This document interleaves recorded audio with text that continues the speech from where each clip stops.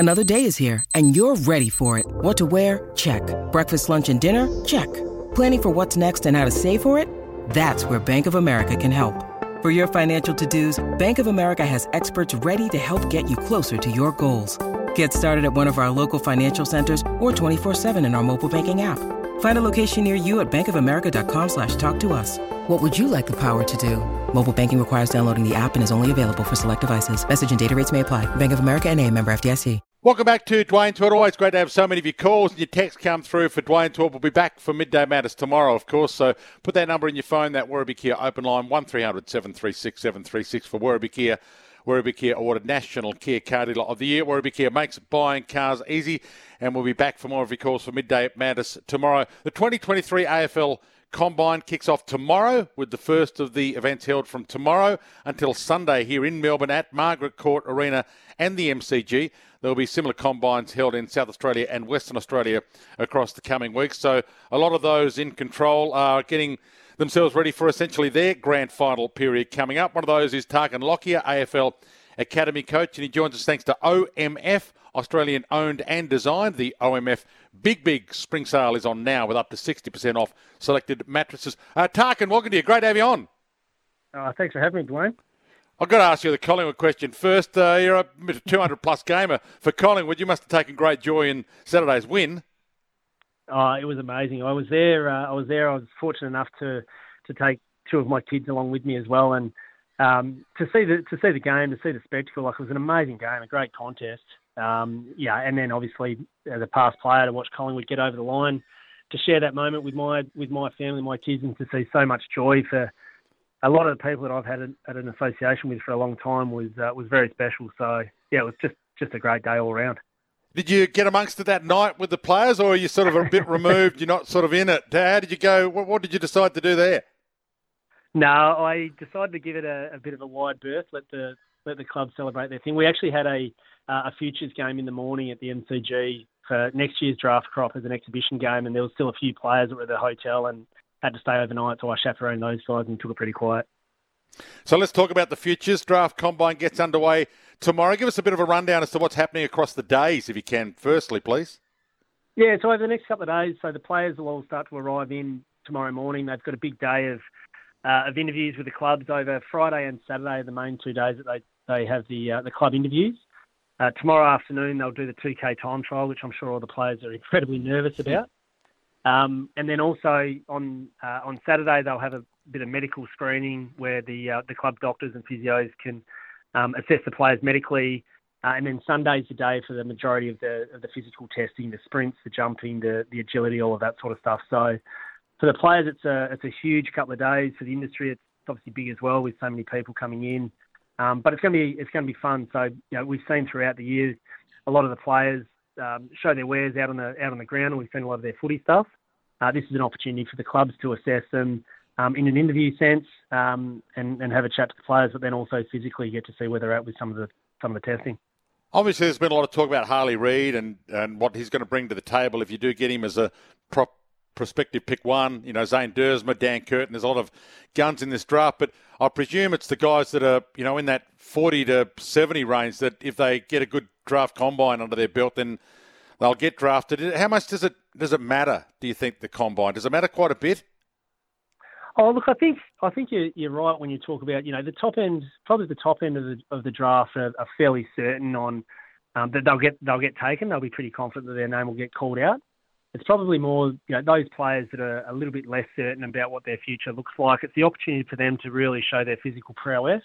So we've seen it out on the game. You can see their traits, their running, their jumping, the way they use the footy.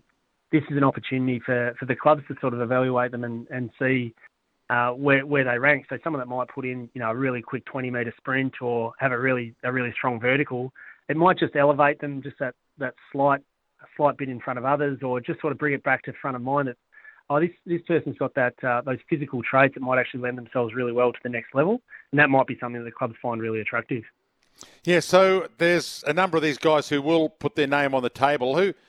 Who do you think, or what's your top ranking, I suppose, in your mind as to the way it will unfold? Are you of the belief that it's Harley Reid first and Daylight second, or do you think there's 3 or 4 guys in this draft that if you got them pick one, you'd be just as happy with any of them?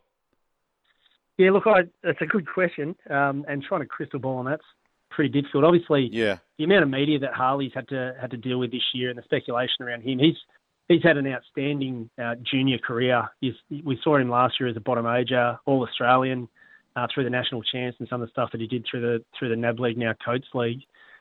He's backed that up this year and also done it at VFL level as well at times. So he's put a really strong case together to be that number one pick. You've also got Jed Walter from Queensland, who's a really athletic, powerful key forward who's done some really good stuff with the Allies in the national champs this year. He's a Gold Coast Academy selection, so if he's called out pretty early, Gold Coast would have to match that bid and whatever. And then Zane Dersma was the other one that you spoke about. Incredibly talented, medium-sized forward that can also go through the midfield from Gippsland. Great talent, uses the ball really well. And the other one I reckon who's probably in the conversation potentially could be Dan Curtin from WA.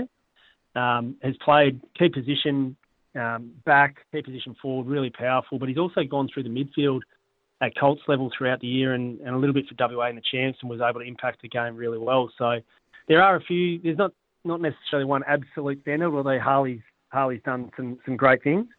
It'll just be really interesting on draft night. And as we know, we saw it last year with Aaron Cadman and GWS, just because West Coast hold the number one pick at the moment doesn't necessarily mean that after the trade period they're going to hold that pick. So can't wait, like everyone else, Dwayne, over the next couple of weeks just to see where it all unfolds. So Aaron Cadman he had a few difficulties year one as a key forward, and a lot of bigger guys do have that problem. Do you see Jed Walter as maybe being able to have a better first year than him, or is he kind of in the same boat in terms of how good they are at this point of his career, like Aaron Cadman was this time last year? I think it's like every player. The gap between, say, the talent pathway or underage football and the AFL is it's a big gap. We all know that, and we've seen some of the players. You see, Sheasel and Ashcroft and others this year that have come into the competition had some significant impact. It's hard to forecast, and particularly for those key forwards or key backs. It is a very combative style of football. There's not too many times you get caught in one-on-ones in AFL football these days. So there will be that period of grace where you come in and you've got to find your feet at AFL level. But certainly, yeah, Jed's had a great lead in. He's done some amazing things. Some of his contest work and some of his effort stuff's been fantastic for the Allies and for the Gold Coast Academy this year. So he's getting himself every opportunity. The one thing that we know about all our players is they're not finished products.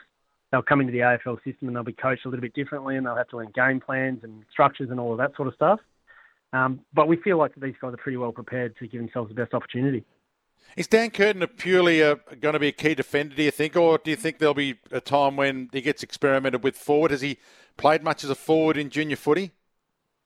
Yeah, he played a fair bit for Claremont, particularly early this year as a key forward, and then more through the championships, through his AFL Academy experience, and later in the year, played a bit more back with stints through the midfield as well. He's actually, for a guy who does play key position, he covers the ground really well. He's a really good runner, which hopefully we get to have a look at over the next couple of days in the combine. So he's got that versatility that he can sort of play in any part of the ground, which is a pretty good out for him. So there is a chance that the Dustin Martin scenario might happen where, pick 3 or 4, if it's Dan Curtin, might end up being as good as pick 1. We just don't really know what's around the corner for any of these guys. Yeah, he's spot on. And the other thing that we know is, coming along with the number one pick is the pressure, I suppose, and the media and the scrutiny that's associated with the number one pick. If that does happen to be Harley, he's done an amazing job this year. The amount of media and the amount of scrutiny that he's been under externally, he has done an amazing job at staying really level-headed, listening to the people around him. So he's well prepared to step into AFL footy when he gets his chance. And also a leader too, is he? He's got a really level head and he'd be able to handle the hype. He's handled it so far.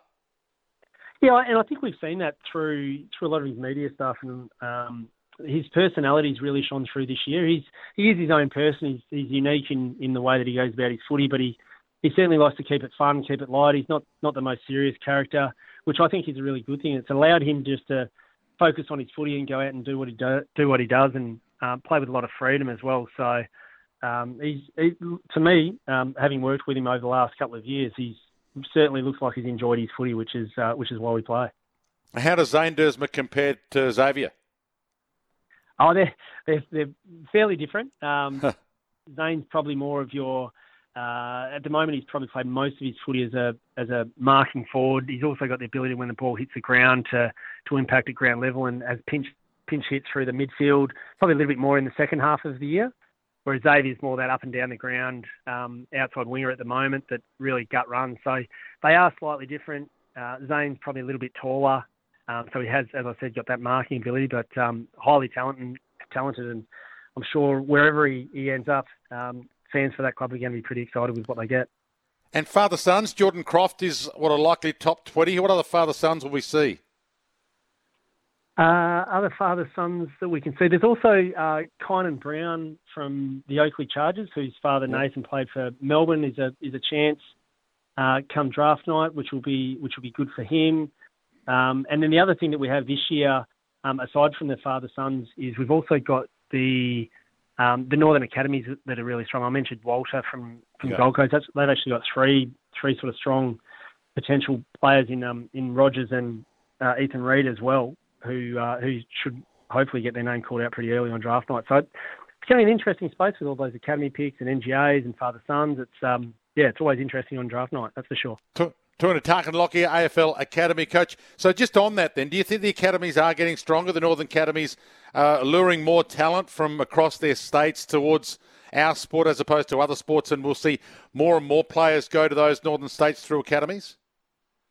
Oh, look, Dwayne, I hope that we are. The one thing that we know with the AFL, like the AFL brand and the association with clubs, for the NGAs, to be able to leverage off the clubs, I think is terrific. So what we are seeing is the amount of players, junior players in those northern regions, the amount of participation is huge, which is fantastic for the game. We know that's why GWS and Gold Coast in particular, the expansion clubs, to see the amount of players that are now playing community footy in those zones, it's terrific. And now that we're starting to see some of the talent come through, I think it's really exciting for the competition, and it's just great to have that pathway for those academies. And how deep do you think it'll go in terms of when the clubs stop picking? Will it be deep into the 60s? How many do you think will go draft night? That's a great question. I think it's sort of hard to predict, because the other thing that we know is with pre-season drafts, with SSP and mid-season draft, we know that clubs are sort of holding over picks as well. So depending on what's still on the board, depending on what's out there and who they've sort of spoken to about those opportunities coming on the list at another time, probably dictates the number of picks on draft night. So hopefully we have heaps. The one thing that we want in the talent pathway, we want all our players to get onto a list. So hopefully it's a heap of players, but we'll just have to wait and see. And the UCBA first-round draftees will get a 3-year deal? Terrific, isn't it? Great certainty for the players. Well, it is and it isn't, I suppose. I'm sure the clubs are happy as well. What's the pay they'll get, and what's the negotiation possibility in the third year of a Nick Dacos kind of third year, where you could probably pay Nick Dacos $1 million in year 3 and he's still underpaying him? It's very exciting, isn't it? When you see players come in and the strength of the AFL competition and the brand and the financial situation that the industry finds itself in. I tell you what, Dwayne, I wish I had been playing about 10 years later than what I was. Yeah, it's been a few, although there's some people that I know that are pretty happy they didn't play in the social media era of football, even though the money has exploded. Dave, speaking of your days gone by, how do you reconcile it now, given how close you were to being a premiership player? Oh, look, you're always, there's always going to be that little bit in myself that wishes that I had been there with a premiership medal around my neck, but you can't help but look at the guys, and particularly on the weekend, to see players like Pendlebury and Sidebottom get their opportunity again so many years apart. To watch players like that get the recognition they deserve is terrific. The unfortunate thing, I did sort of sit there and feel for the Brisbane Lions players to have put up such an amazing performance and such a great year. Unfortunately, there had to be one team that wins. They were incredibly close, and as we were a couple of times. But that's why the game's so special, isn't it? You play for those moments. And it's the fact that you're working in a really exciting part of the industry still, sort of give you the love of the game right now as much as it's ever been? Oh, absolutely. Do you think the game's in good shape? I feel like I'm so blessed to work with such amazing people, and the players, the talent coming through, they're all incredibly skillful, incredibly driven, and to see the talent that's coming through in both the boys and the girls space over the next couple of years. It's so exciting for the competition. So we love the product. We've seen throughout the year record crowds, record numbers on TV. I think the game's in a really healthy position. And is the draft age right? Could Harley Reid have played senior footy this year? I think the draft age is around about right. Yeah, there's always going to be those players that potentially could be ready to play a little bit earlier. But the age is the age, and I think what we're seeing at the moment is we've got that balance right. We're entering players into the competition at a time when they're finishing school. They've got those commitments out of the way, so they're moving on to the next journey in their life. I think the draft age at the moment is probably about where it needs to be. Tarkyn, good luck over the next few days and for your grand final come draft night. No worries. Thank you very much. Tarkyn Lockyer joining us thanks to OMF, Australian owned and designed. The OMF big spring sale is on now with up to 60% off selected mattresses. Draft combine getting underway tomorrow. Tarkyn, AFL Academy coach, and it's a big time coming up for the kids and the coaches. Tarkyn also thanks to Coolabah Turf, Victoria's premier supplier of water smart instant lawn that you can lay all year round.